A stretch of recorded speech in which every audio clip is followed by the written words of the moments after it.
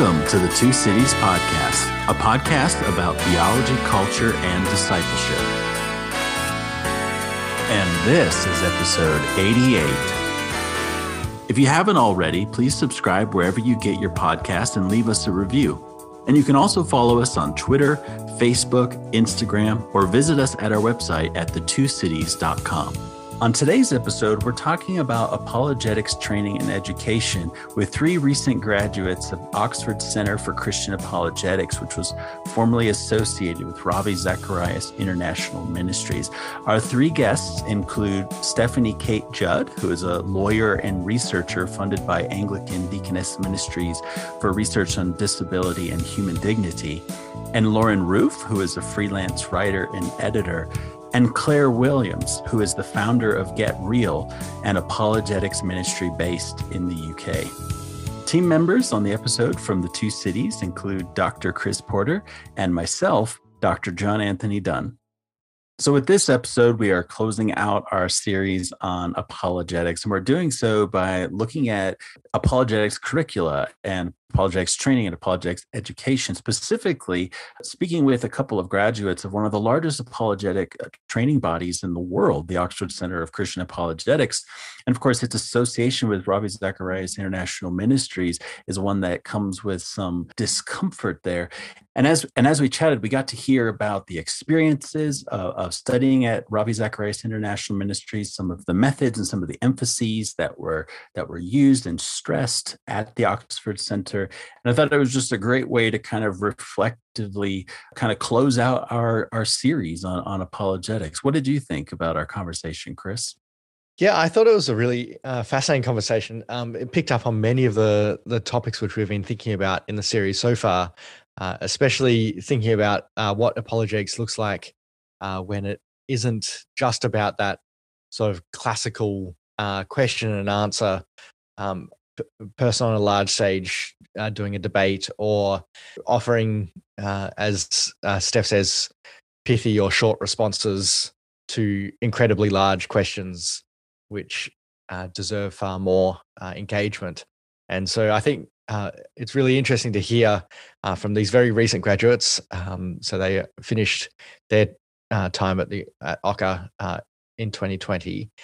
And they're reflecting on what they saw as a very different form of apologetics to what I think many listeners will have as a mental image, and certainly what Ravi Zacharias International Ministries as well promoted as the sort of classical apologetics movement.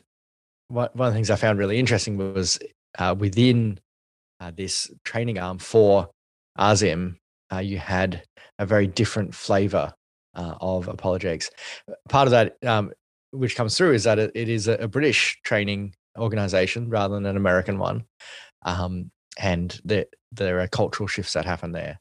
I also really loved Claire's reflections on what it means to be a person of color in these sort of environments, and how that brings a very different understanding of what apologetics is, and her reflections there on what is truth and rationality is very enlightening, and a great reminder for all of us who are academics and who are students of the word, really for anyone engaging in modern society, about the power and sometimes the non-power of truth and truth claims in this world. And with that, here's our conversation with Steph, Lauren, and Clare.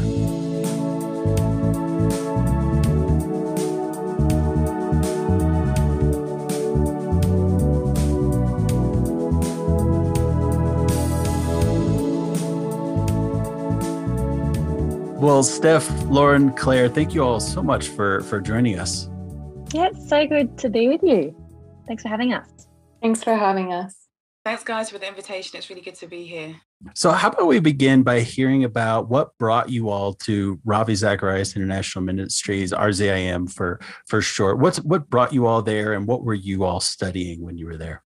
Well, for me, John, I was working as a commercial lawyer in banking and finance. I had an existential crisis. So I was really reflecting on the things that I care about, and I decided, well, I really care about public Christianity. I really care about the way that the gospel is presented to people that don't believe, kind of in a more policy kind of context. And I realized the reason I wasn't doing that as much as I think I probably should have done was because I felt nervous about the gaps in my knowledge and experience. So I heard Amy Orr Ewing, who's one of the founders of the Oxford College for Christian Apologetics, which is a separate, organisationally separate to RZIM, which is based in the States. It's in the UK, and it's basically the training arm for RZIM. It's important for subsequent revelations and pretty substantial, the bin fire that was last year for RZIM, that they were organisationally separate. But yeah, so OCA, which is the Oxford College for Christian Apologetics, is the training arm for RZIM. And I went there because I heard Amy Orr Ewing speaking about why the gospel is good news for women, and I thought that she was really compelling. So I went and trained there for a year in 2018, and that's where I met Lauren and Claire. Yeah, so I would just like to echo some of Steph's sentiments. I've always had an attraction towards apologetics and kind of trying to unpack intellectual objections to faith. I've always been kind of a thinker and into reading up on philosophy. I remember reading C.S. Lewis's Mere Christianity in college and just being really captivated by the logical side of my faith. And so part of the experience of going to Oxford was just, one, wanting to study in a rich intellectual environment, two, getting to meet people from all over the world and seeing the Christian faith from many perspectives. And three, learning how to use my writing skill as a way of kind of sharing my spirituality with other people and learning how to be a better communicator, I think. So yeah, that was kind of my background in coming to ACA. Yeah, for me, I think I had a couple of years before done something called the C.S. Lewis Institute. It was the UK version, where it was a discipleship course as well as it had an apologetic stream to it. And I really, really loved the apologetic sides of the C.S. Lewis Institute course. And I was working, I was an assistant head teacher at the time, working some mad hours in a school, but not having the time or the space to really go into apologetics in the way that I wanted to. And then circumstances changed, finances permitted, and I was able to go to study at OCA 2018 as well. And that's my kind of journey to it. It kind of really sprang out of my experience with the C.S. Lewis Institute and knowing this is something I want to do in greater depth, but just not having the time then. But yeah, things change, which for the better. And I think that's probably a point of difference between our kind of relationship with apologetics as like a discipline or an industry. I think Claire, you come from a background where it's actually more crucial and vital to the communities that you care about, because as you've described to us a number of times, there's people leaving in droves because the intellectual credibility of the faith is not something that people have confidence in. Whereas I think Lauren and I come from a background where, well, I'm one of those mythical creatures known as a Sydney Anglican. We do exist in the wild. And my faith tradition comes from it's hyper-cognitive. It's hyper-rationalist. And so I came to OCA, to Oxford, with a pretty ambivalent relationship about apologetics. I think I actually remember one of the first conversations that Lauren and I had was walking around the Christchurch meadow, commiserating with one another, sharing sheepishly about the fact that we didn't actually like apologetics and what the heck were we doing in Oxford studying apologetics. True. Because I think that we were just kind of more in the vein of what we'd probably describe as like a Justin Bailey. His description of imaginative apologetics is kind of the thing that's kind of more the jam that I'm vibing for, and I know that Lauren's vibing for. But that's because we're embedded in a context that we think that that's the better tool to use. Whereas Claire's context, it seems that it requires a different kind of tenor to the way that you engage. Is that fair, Claire? Yeah, I think that during the training year, which I really did love for a number of reasons I'm sure we'll get into, what emerged in some of the, I don't know, some of the topics that we were looking at, I just started to see how your sort of classical apologetics model or methodology didn't quite have the answers that would be robust enough for someone from the Black community. So for the listeners, I'm Black British. My parents are Caribbean. My grandparents and parents are from the Windrush generation in the UK. And so let's take, for instance, the question, does the Bible condone slavery? If your audience is a Black majority church or a Black majority community, that the way that you go about structuring your argument to answer that question is going to have a very different tenor. It's going to land very differently for that particular audience, because in my eyes, in the eyes of many Black people, the legacies of that institution of slavery is still very much alive and well today. That's just an example. And so what I started to see was, particularly for the questions that my community had and I have as a Black woman, apologetics as a discipline, I think it's really good. I love it. That's why I'm still engaging in it, and have started this ministry of mine, Get Real. There were some kind of gaps, and I kind of maybe had a rude awakening, I would say, over 2020, especially with the utility of your classical apologetics methodology. So we'll jump into that sooner. You've each talked about the curriculum at Ocker and what drew you there in various different ways.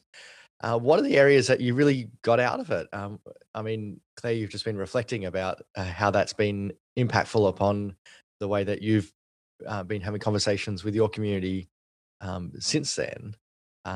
What are the great takeaways that you've had from that? For me, I think one of the great takeaways is I love the fact that our tutors, speakers, whoever came to teach us were practitioners. Sometimes apologetics can be a field where you have a lot of philosophers who are, at the desk typing the essays, writing the journals, and that is all great work that feeds into apologetics on the ground, your conversational apologetics, your day-to-day sort of evangelism, if you will.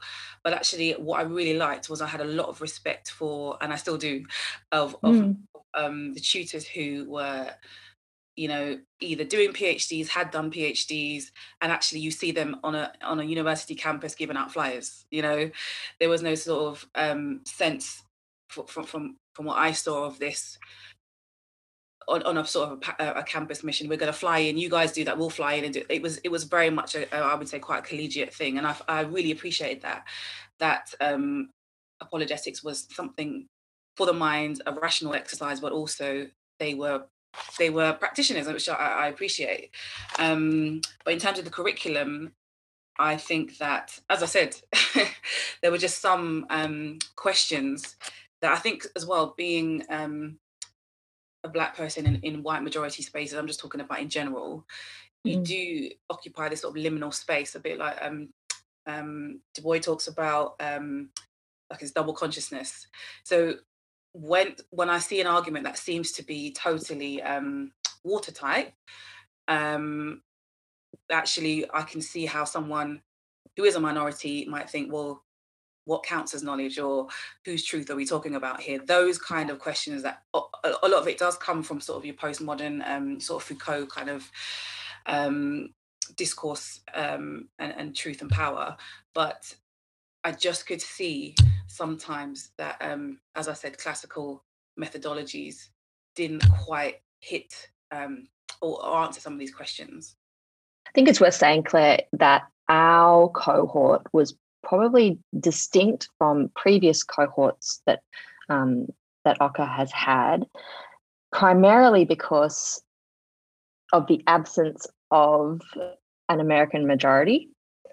So our cohort was fairly substantial. I think there was probably 3 Americans. Is that right, Lauren? Yeah.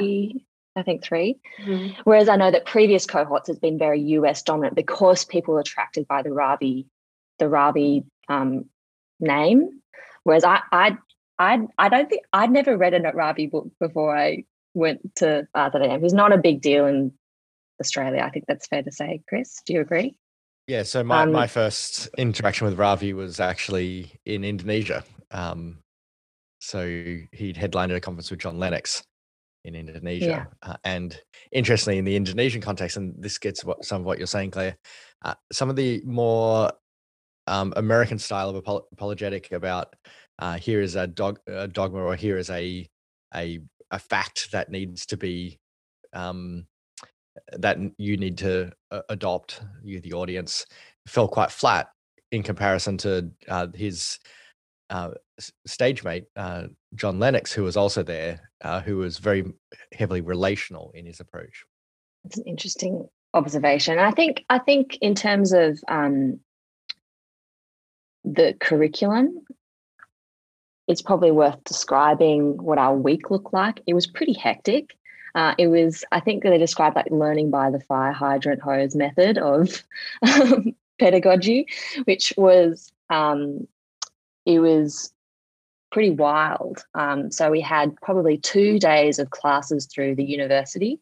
So that was things like your basic theology, like Christian doctrine, philosophy, church history. So we had 2 days of classes with the Oxford, like the actual university, two full days of classes with OCCA.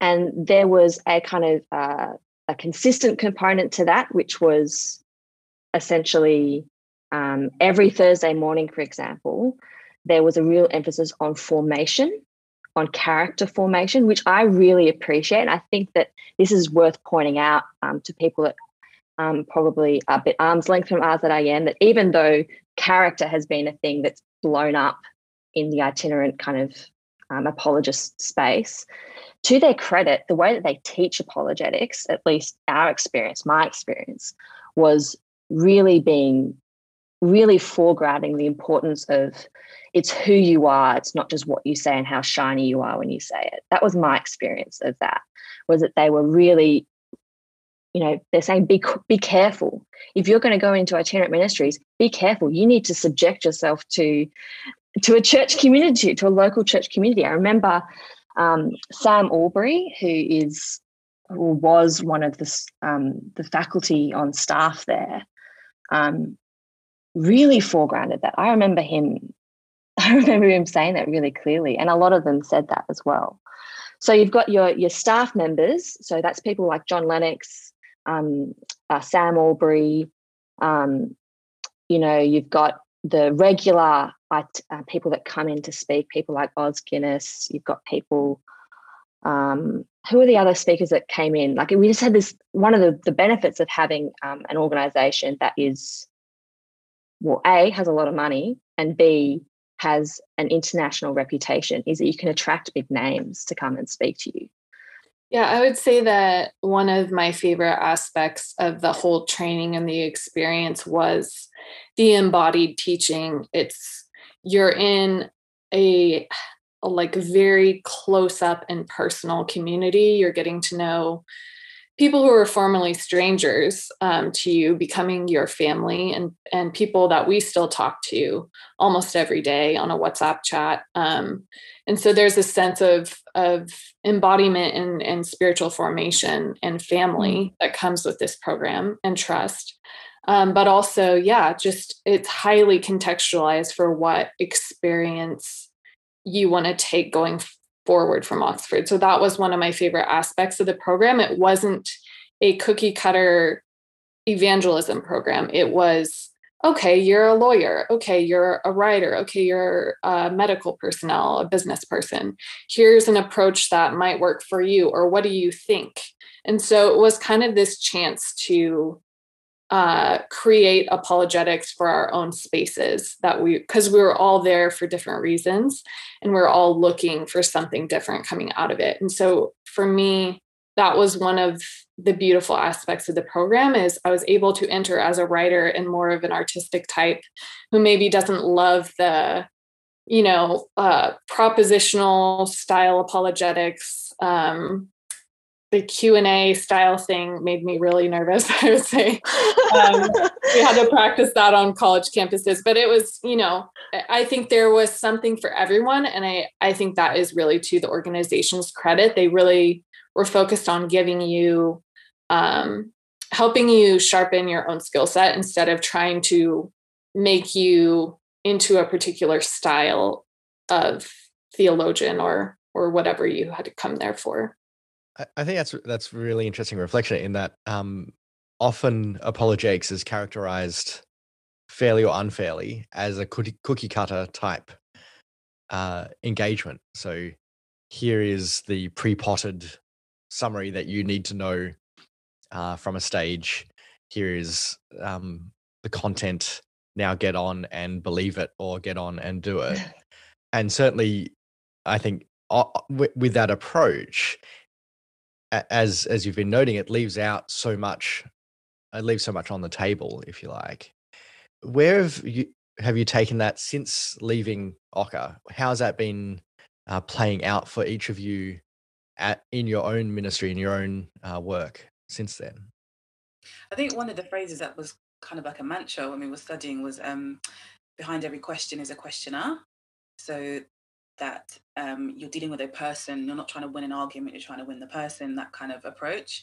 And I think with so much of what we've seen, I think globally with the polarization of political leanings, polarizations in the church, just massive big cultural questions going on now, I've really felt challenged by that mantra to try to connect with the person behind this political ideology, however much it sits well with me or not as a Christian, but actually how can I reach that person? And I think that kind of, you can call it incarnational approach, is really, really important.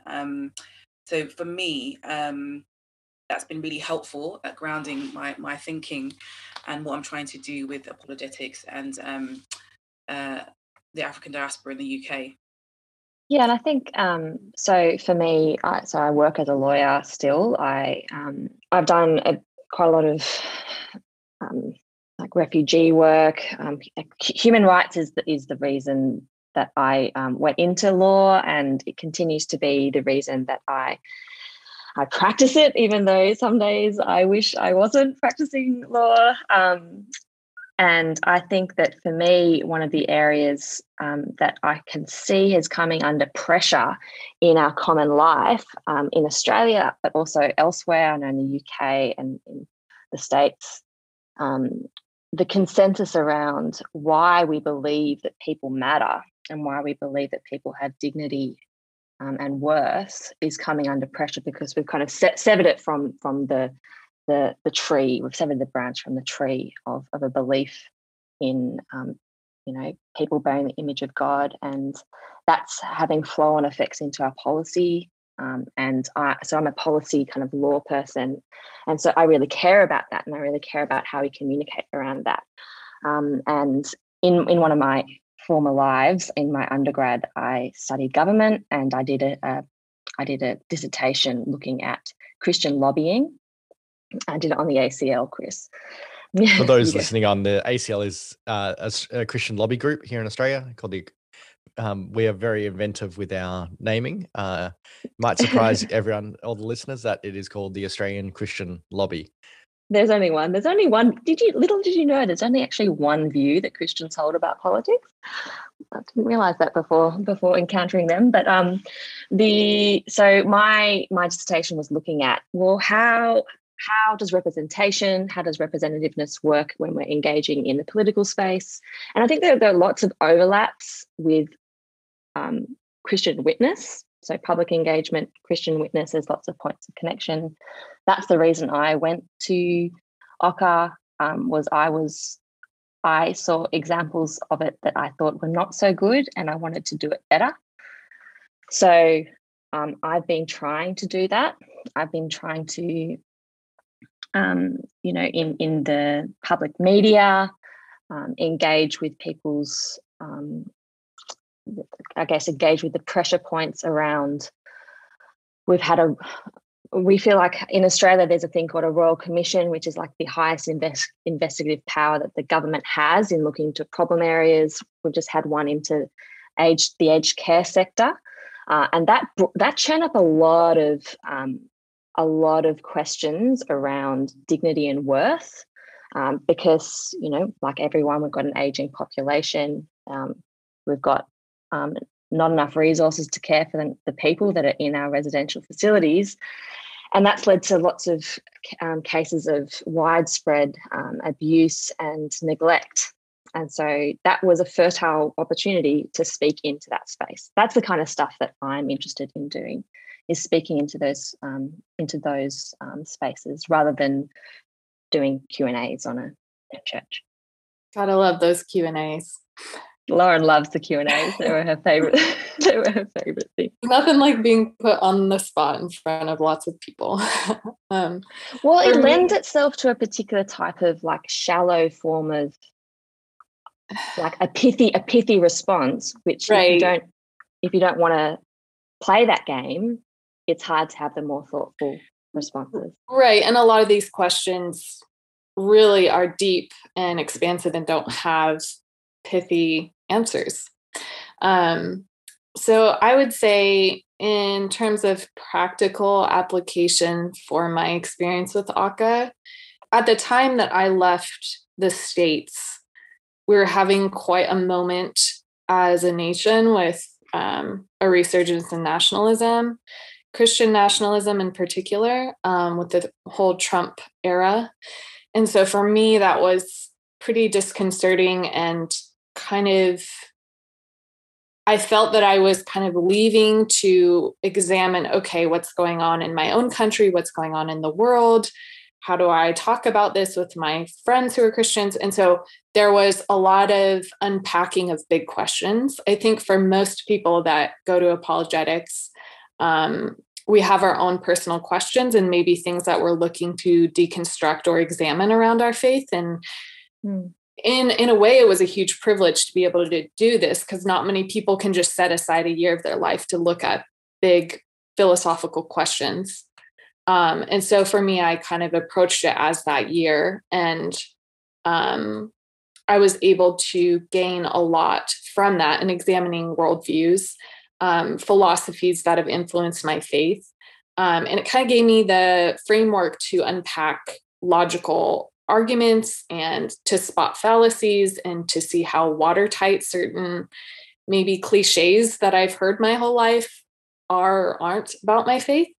And so, I was able to we were taught how to facilitate discussions with people as one of our skill sets in communication. And I was able to do a seminar on fundamentalism at the end of the year. And that really helped clarify a lot of points of thinking for me about how to communicate with my peers, coming back into an American context where there was a lot of dynamics that were live with politics and politics being imported into the church.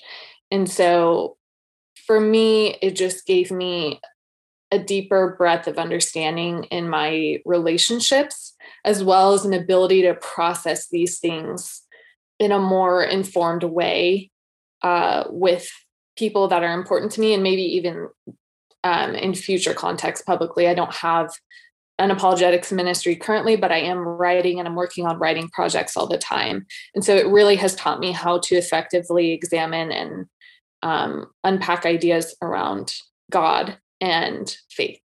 And Lauren, I think that like something that I know that we've spoken a lot about subsequently, but this was a live interest for you during the year that we were studying in Oxford, was the role of mystery and imagination in how we approach knowledge. And that's something that I know that you've written a lot about. And I just, one of the things I've remembered most about that year was when Malcolm Geet, who's a Cambridge, he's a priest, he's a poet, he came and lectured us. And I remember him, for those listeners who don't know him, he is just, he rides a motorbike, has an enormous beard, and he's a wonderfully articulate poet. And he came and he read he just walked up to the front of the classroom with a singing, a rain stick, one of those, those things that you turn upside down and they have this rain that falls down, a musical instrument. And he read Seamus Heaney's The Rain Stick, and then he read it again. And so for him, he's someone who really is convicted about the role of the imagination as a truth-bearing faculty. And, I know that he's spoken about Shakespeare's line that the imagination apprehends more than cool reason could ever comprehend. Like, that was his flavour of things. And so in the course that we did, there was obviously a big emphasis on how do you answer these difficult questions about hell and sexuality, and let's mind map out possible responses.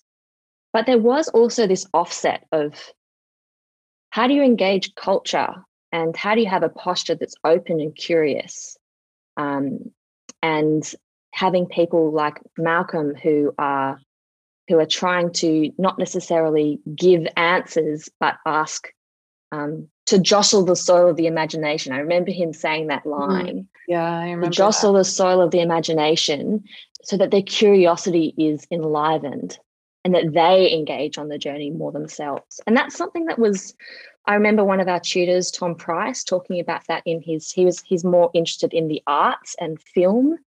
And I remember, so Tom's was on faculty at Ocker.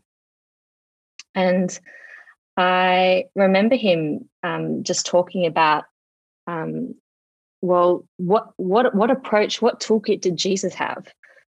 Did he give straightforward answers, or did he ask questions that left a pebble in the shoe of the listener? And so I think it's worth saying that there wasn't one single approach to how things were taught at Ocker, because the faculty was different. It was probably overrepresented by the more kind of cognitive, so you had the philosophers, you had the sciencey people, and that lends itself to a particular type of approach because that's how they think, which is great. And there are people that think that way, and so there needs to be people that are speaking to that. But there are also people that are uncomfortable with the neat and the tidy answers. And if you give them one, they're going to be repelled by it. And so there needs to be people like Lauren Lauren is a wonderful writer and engages in the complexity and the mystery in a way that people find, okay, I'll give this a second hearing. And so I think that it's worth saying that it wasn't like this one approach. There were many approaches to how things were taught at Ocker. That reminds me, there's this quote by W.H. Auden that I just love so much, and it just encapsulates everything you're saying about mystery. And it's that truth, like love and sleep, resents approaches that are too intense. And I think many people have experienced apologetics as this gotcha kind of rhetoric game. And for someone like me and Steph, or several other people who are there learning, if God is truly that simplistic and dogmatic, then it kind of begs the question, is he really God? Yeah, and I think that that's something that I was listening to a podcast by my friend Joy Clarkson, who I know that a couple of us met in Oxford. She was interviewing Malcolm Guite recently, and they're talking about Piranesi, Susanna Clarke's new novel. And they were talking about the role that fiction plays in assisting people to engage in kind of an imaginative supposal. So, okay, let's suspend our disbelief, as Coleridge says, and inhabit a world and just try it on for a bit and see if it makes sense, not just in itself internally, but of everything else. And that kind of approach to sense making is something that I know that's what's presented in Bailey's work on reimagining apologetics. And I love that he talks about two of my favorite authors, Marilyn Robinson and George MacDonald. But I think that's why I loved the Two Cities series on the arts, because I think that the kinds of questions that people are asking are questions not about, well, and this is the big caveat, is that the kinds of questions that people in my circles are asking, that's a big caveat, are questions about, is it good? Is it beautiful? And that requires a different approach. And I think that's the approach that Lauren's described. But I would say that I think that that's different for different communities with different histories and different stories. And that's something I know that that's Clare's experience. The utility of equipping people with the intellectual credibility of the faith that they believe, that's crucial. Yeah, I think I mentioned before I had a rude awakening in 2020, just because I think having had this really immersive training experience with Oka, seeing, people I respect on the ground in the trenches doing the sort of campus parish ministry, and also doing the thinking behind what they believe. And then going into 2020 with George Floyd, and then seeing, I'm talking top level apologists, and not really able to respond to the question of, let's say, racial injustice adequately, was just, but I'm not going to lie, it was a complete shock to me, because I love this discipline. It's really grounded my faith. It's really equipped me. But just this rude awakening. I'm just thinking, are we serious? Because I think, and this is something I will be investigating further, hopefully in September when I start my PhD. I do think, and I think we mentioned it before, and I think it was in the podcast with Bailey as well. The Enlightenment roots of apologetics, actually, the philosophy out of which it is born, was one which described the rational man, and the rational man was not the African. Okay, let's just be clear about that. When you look at Kant's writing, when you look at Hume's writing, they have quite a lot to say about the African, and it wasn't pleasant. Kant did sort of change his perspective later on, but by then, as far as I'm concerned, the damage was done. And so it is no wonder to me now, when you look at where your sort of classical apologetics model is coming from, and the kind of propositional apologetics, questions to do with racial injustice, there are some real problems in the way that it can or can't approach it. And so that's why I've been really engaging with things like urban apologetics. I don't know if you know Dr. Eric Mason. There's a whole crew of urban apologists in America. True ID podcast, Adam Coleman, Zion McGregor. Just there's a great book called Urban Apologetics. Definitely recommend it to you. Because what they do in that book is look at groups of Black people in America, and it's happening in the UK. I'm sure it's happening around the world, where you have Black majority communities. You have Black Christians leaving their faith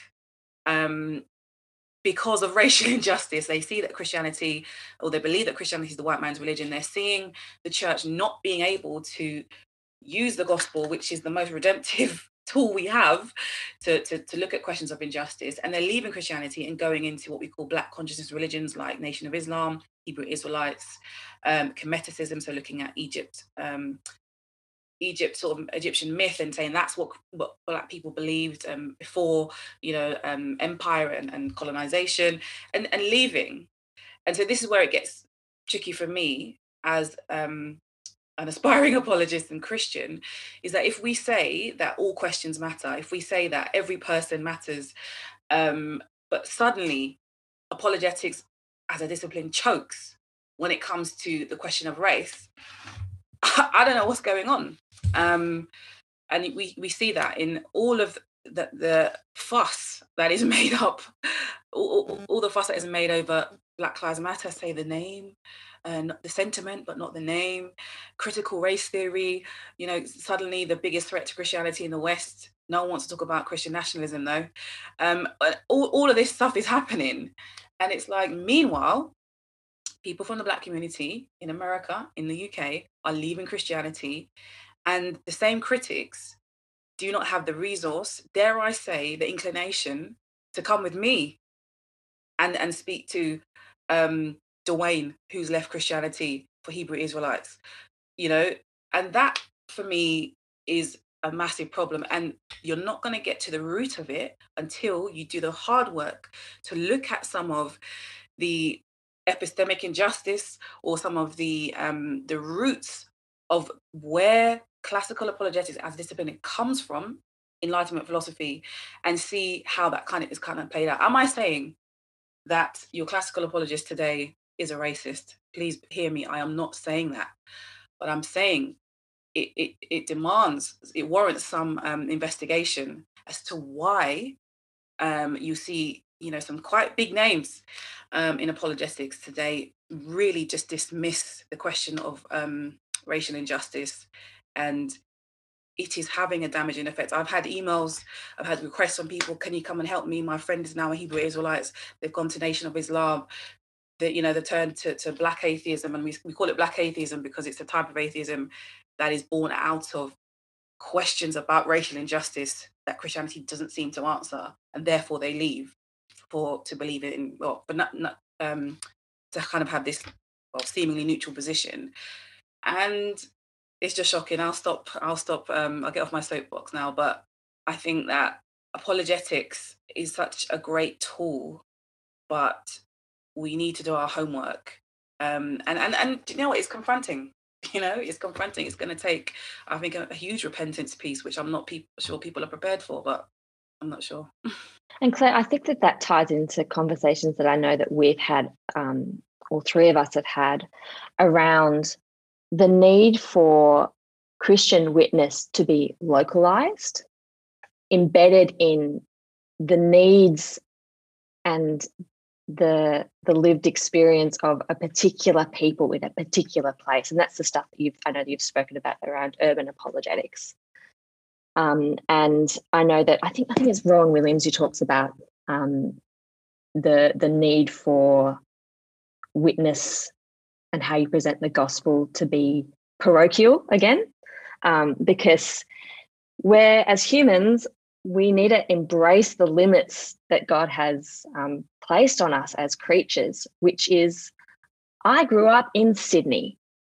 I live in Sydney. I was raised in Sydney.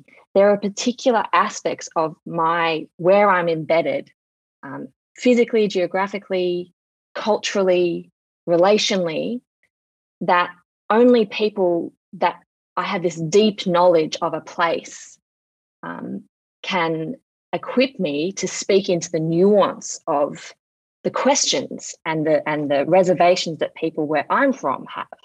And that's something that I really love about, for example, the work of Wendell Berry, his theology of place, is that you need to deeply inhabit where you've been embedded. And that will equip you better to speak. And this is where the question of, can you have multinational apologetics bodies, and how useful is it having international ministries, and that's something that I know that was spoken about before as well. And I think that there's analogies with any kind of international, multinational kind of entity. Like I used to work for a large law firm, for example, and there are benefits of that. You know, you have access to resources. Sometimes it's more efficient getting stuff done because you have streamlined processes. You have the competitive advantage of, well, I'm going to allocate, that person can cover that kind of topic. I'll cover this kind of topic, whatever. You also have more credibility and standing, and that gives you a seat at the table at things. You've got more money, so you can set aside time to do that kind of thing. And I think that translates from, the legal industry into apologetics. I know that we've seen that. For example, I know that RZAM was doing a lot of funding of nascent ministries in Europe, for example. They really cared about supporting local ministries to do that kind of work. But as always, the same for natural persons is the same for corporate persons, which is that your strengths can also be your weaknesses, which is that, well, yes, you've got resources, but maybe they're extrapolated up to such a high level that they're no longer particularized to the ecosystem that you're in. So you've got great access to resources, but they're probably not tailored enough to the needs of your community. You've got standing to fly around the world and get a seat at the table with all these political leaders, but you're not known. You're not known by the people that you're speaking to. And so, when you're talking about kind of classical tools of rhetoric and persuasion, you've got the logos and pathos, ethos, and you're really relying on your standing, but it's kind of like a bit removed. You've got this removed, so people don't know who you are. They don't know your character. And I think that's where the piece around, apologetics industry, that I know that Professor Penner was critiquing on a previous episode, comes into play. Because, and I will say a caveat here that I think that a lot of the apologetics industry is pretty US heavy. Doesn't really have the same, it's not the same thing where I'm from. I don't know if you agree, Chris. I can barely name a handful of apologists. I think it's certainly changed over time. I remember a period where it was much more like the US apologetics scene, and a lot of apologists out of Sydney. Sydney Anglicans sort of sponsoring apologetics in places other than Sydney, because there's a presumption that you need some help. You need a leg up. Yeah, well, that the rest of Australia was a bunch of heathens.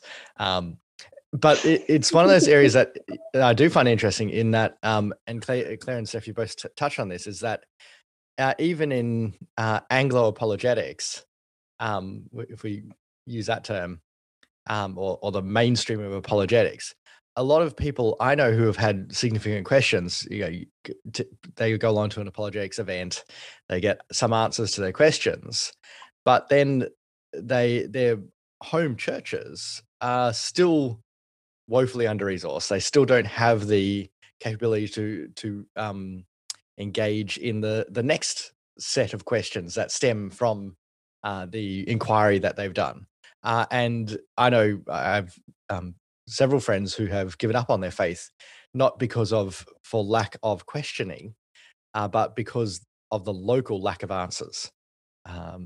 And it's one of those areas that the almost having the itinerant answer giver plays into, is that they don't have any embedding in that local community, and they're not resourcing the community themselves in the long term. And we talked about this briefly when we talked about Asian American responses to the Atlanta shootings, in that in the Asian mindset, Asians are often taught not to take up space. And so in the same way, in a public sphere such as apologetics, many minorities are taught not to take up space in those areas. They're hegemonic sort of spaces. And so therefore it becomes either something that is completely set aside, and therefore you do see, as you're saying, Claire, that shift for many people of color towards other groups which seem to support the questions that they have, or it's just in many Asian contexts, it's just buried under the carpet.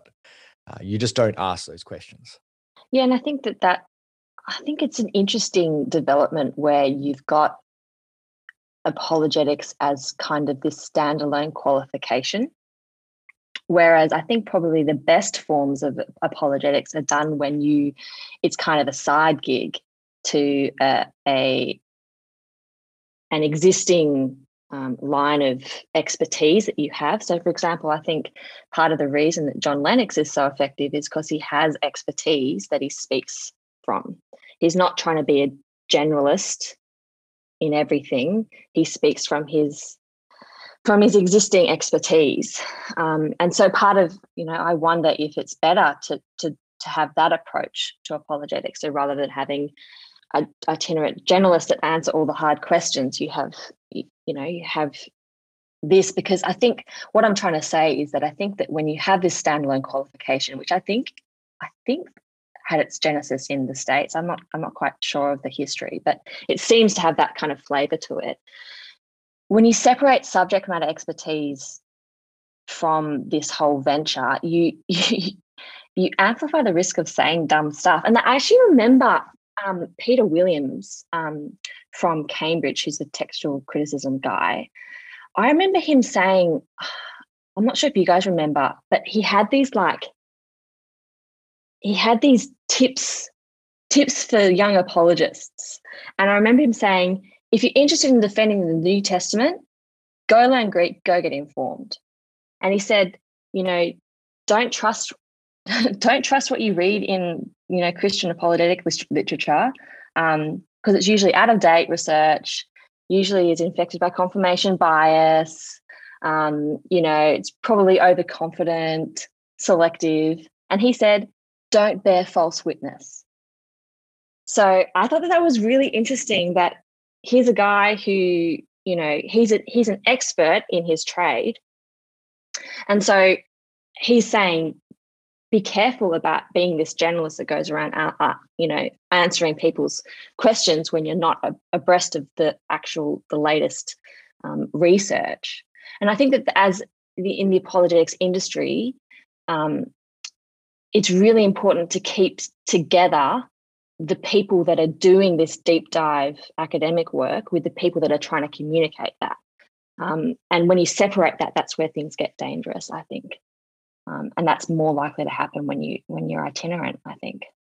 I think that's also a trend that we see in broader society, that people, and especially with COVID and the COVID misinformation, and even well-meaning COVID information. I've seen ministers on social media and who have been, say, questioning the efficacy of PCR tests for detecting coronavirus, have no idea as to how a PCR works, apart from what they have Googled for 30 seconds and hit Wikipedia, which says that a PCR is there to detect DNA strands, and therefore it's a virus, so it's RNA, and therefore it can't be detecting coronavirus, so therefore everything's wrong.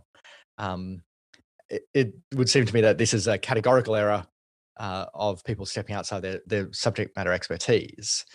It seems to be a feature of our culture at the moment, rather than just a feature of apologetics. In each of your spaces, how would you approach those sort of engagements of people speaking outside of their SME? I think that's a really good point you make. I think one of the tutors at Oka, I really real takeaway I got from him was that the language that you use when you're explaining something, it should be this is like the best explanation, or this is a cumulative case for the truth of Christianity. So just the language you couch things in shouldn't be absolute. This is proof of that, or this is, and I really, really appreciate that. And I can see, because, science is not science. The science and faith debate is not my area of expertise. And no matter how many books I read, I'll never be a scientist. I've never, practiced it, but I can hold my own, I guess, in a discussion. But I think having that nuance in how you frame what you're saying, not to kind of back down from your position, because I think, we know that there is no such thing as a neutral position. Everybody is occupying a worldview, no matter how neutral society may try to make it look. I do think, though, the way that you speak about your truth claims needs to be nuanced, and I think people pick up on that. And I did get to see some quite impressive is not the right word, but I was really quite taken by some discussions that you'd see some of the tutor apologists having with your average person on the street, and engaging in that sort of one-to-one discussion. And I think a little bit like I think Steph and Lauren were saying, like the Q&A where you're on a stage and you have a mic and you have to answer a question and be really profound. There's so much pressure. A lot of us preferred when you were having a coffee with someone that you gave a flyer to, and then they came back to an event the next day and you were able to speak to them one-on-one. and just learning how to listen to them, and also how to present the gospel in such a way that wasn't trying to impose an idea, but get that person to engage and think, and as to why that you, a rational human being, think that Christianity is the best explanation for reality with what particular question that they're asking you or engaging with. So I think that kind of humility is really important. And I've seen on social media as well. I'm sure I've done this myself. I hope I haven't done it recently. But I've seen on social media where you have maybe like a minister preaching, and then they've read one sort of apologetic fact, and it becomes this thing on, and then the church is hollering, and it's and it could have been kind of presented in a little bit more of a nuanced way. Yeah, I just think humility in saying, well, I'm not actually an expert here, but such and such person writes about this, and have you thought about that, and could this make the most sense of that, I think is quite powerful. Yeah, to Claire's point, I would just add on that seeing practitioners and experts in their field speak about other experts and the limits of their own knowledge in certain fields. Like, there were plenty of questions we posed in lecture that ventured outside the realm of the topic, that the speaker would say, I don't know about that, read this book or ask this person.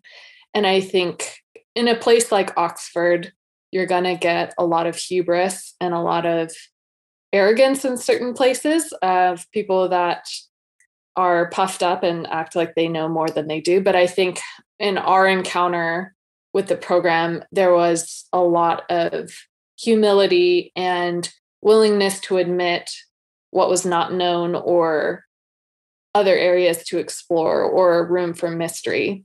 And that really influenced and affected a lot of, I guess, our communication techniques and the way that we speak about our faith in contexts where there are a lot of people who have had bad experiences with Christians, or have deeply held beliefs because of obstacles that are intellectual or otherwise. And I think having a real sensitivity to that is so important. And I really think that's what people sense about you first and foremost when you begin speaking about God or spirituality or any of these things. It's, what is this person like? What is their credibility?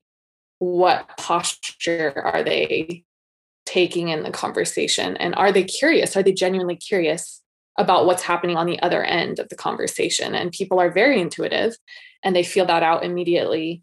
And I think most anyone that approaches apologetics needs to have that in mind first and foremost, because people can spot when there's just a power dynamic going on or an argument to be won. Yeah, and I think, Chris, to your point about this is not just isolated to apologetics. It's not just isolated to the Christian world. I think you're totally right. I think that there is the impact of, the usual things, 24-hour news cycle. You've got social media, and the impact of that on people's attention spans, which does affect the kinds of engagement across difference that you can embark upon. Because if it's the case that you've only got like a 20-second TikTok, or what, I'm technologically a Luddite, so I don't really know how these things work. But if you've only got a 20-second soundbite, there's only certain kinds of arguments that can fly in that context. And I think that, and there's been a lot of people that are smarter than me that have written about the impact of that on compounding polarization, which makes us even more adversarial in our common life than we already are, which is really problematic, which is why I like Rowan Williams. And I remember I was listening to him speak on this polarization and partisanship. And he spoke about, we're speaking different languages across difference, like, so that we're not even hearing what the other person is saying, because it's all garbled to us. And he said, even though someone may be speaking another language, let's try and find the common grammar in another person's syntax, even though they're speaking another language. And so I think that being mindful of that's the context, that's the ecosystem in which we are trying to communicate about ideas. And so maybe it's that we don't try and do debates because there's not like the long form ideas that you can unpack. So when we're talking about, for example, Old Testament and the fact that there's a lot of legwork you need to do in order to understand that text, and that doesn't lend itself to a quick pithy one-liner. So maybe we should just try a different approach to how we explain why we believe that Christianity has intellectual credibility, because I do think that that's still an important part of the piece.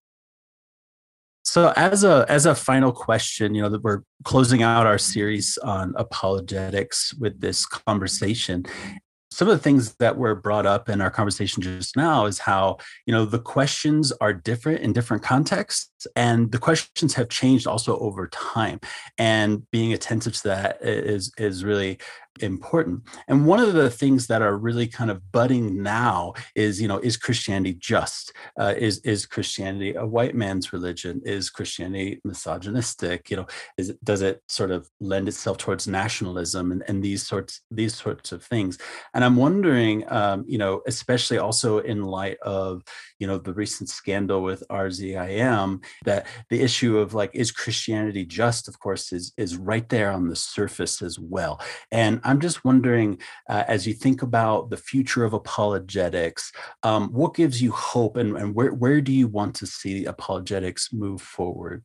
I think that what's happened with the RZIM scandal is not a new thing. This is an age-old story about what happens when people try and make a name for themselves. And I'm not saying that everyone in that organization was about that, but I think there are risks that you open yourself up to when you do not subject yourself, you do not submit yourself to an accountability structure.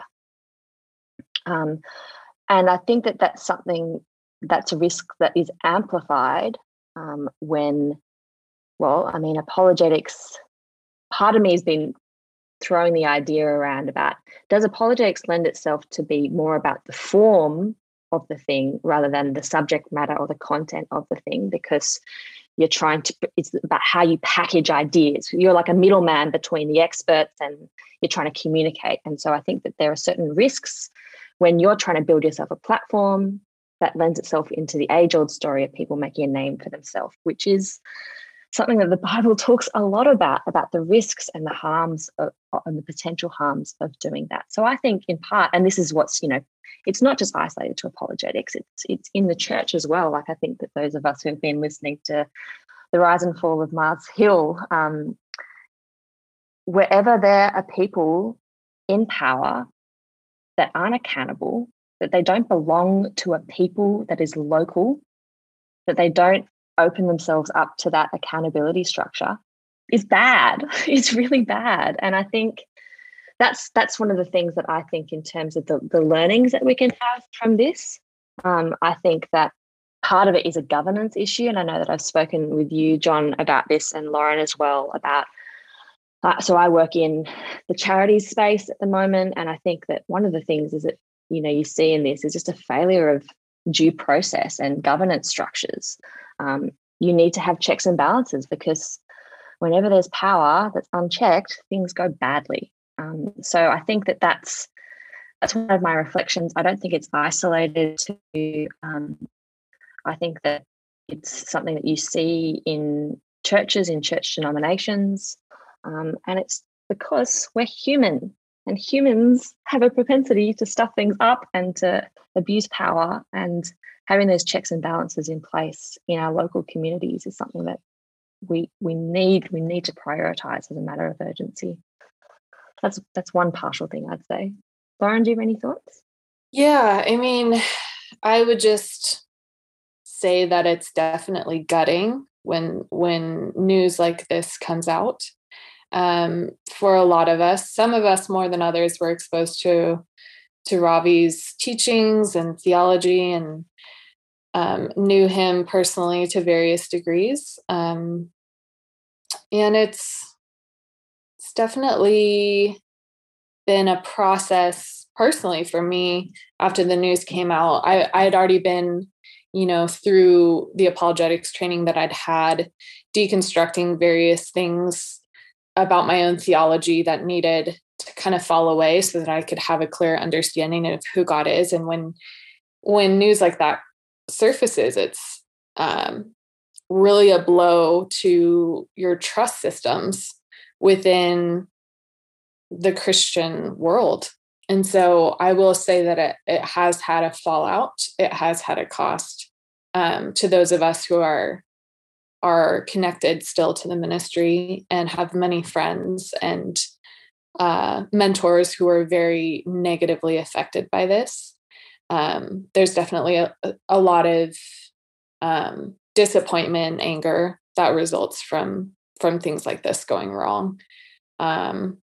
Yeah, it's really tricky. And it goes back to the question of the celebrity apologist. And when your character is your platform and your character is the thing that falls through the floor, it becomes really tricky to think about these platform kind of venues and this level of fame and how to gauge how coherent is this person to their own fame and how drunk on power is this person. It's really tricky. Yeah. And I think that that's also something that when fame and celebrity come into the mix, I think that your plausibility structures can be so intoxicated by that fame and that celebrity that you fail to see stuff. And you fail to, and that's exactly why checks and balances and corporate governance structures exist, because we know that those things happen. We know that when there's a compelling person on a platform, that we're less likely to ask the hard questions or believe or take complaints seriously. And that's why you need those structural things in place. And that's partly why I think that I was talking to my brother recently. He's an Old Testament lecturer, and we were discussing about what's the role of apologetics, if at all. And he was saying, well, maybe it's like, you just need to equip your local pastors better to answer these kinds of questions. It's kind of like having a good GP, a good general practitioner, who knows generally across the field, but knows where to put people, but is embedded in communities and knows the people. I think that that's something that I've been wondering about. Right. And maybe that's partly the itinerant piece coming into play. If you've got this person who's here, there, and everywhere, and there's no sense of, belongingness to community and to a church authority or kind of oversight into speaking into this person's life and holding them accountable to their patterns or whatever it is. It's much easier to mask issues that are going on behind the scenes when you are always on the go. No, I think you make a great point there about equipping the local church, and I think that is one of the ways in which the scandal can be redeemed, if anything, if it's the right way to talk about it, is that the dismantling of this celebrity culture means that the apologist is now serving in their local community, serving in their local church. And as Steph said, during our training at Ocker, we were challenged, attend a local church. Ocker is not your church. When we were attached to the university is not your church, go to church. So serve in the local church. And actually, it's been interesting to see some of the former Ozadime employees becoming pastors, which I think is brilliant. I think those churches are going to grow exponentially. I'm not talking about just bums in seats. I'm talking about in their discipleship. And my final point would be, in terms of being accountable, I actually found that when everything was going on, it made me more accountable to my non-Christian friends. I actually, a lot of my friends knew what I was doing, slightly didn't, but I actually sent them a message and explained what was going on, sent them to the website, read this, and we can talk about this. And it actually led to some really fruitful discussions. And so I think that accountability, not just within the apologists to a minister, a church accountability group, blah, blah, blah. I think too, to be honest with your non-Christian friends, say, yeah, we got this wrong here, badly wrong. And what is in the gospel to redeem, or what is in the gospel to bring about justice, I think is quite a powerful discussion that can come off the back of what we've seen. Well, Steph, Lauren, and Claire, thank you all so much for joining us and sharing a bit about your experiences and some of your hopes and visions for what apologetics can and ought to look like. So just appreciate having you on with us. Thanks, guys. Thank you, guys. It's been awesome. Thanks so much, John and Chris. It's been a pleasure to debrief with you all.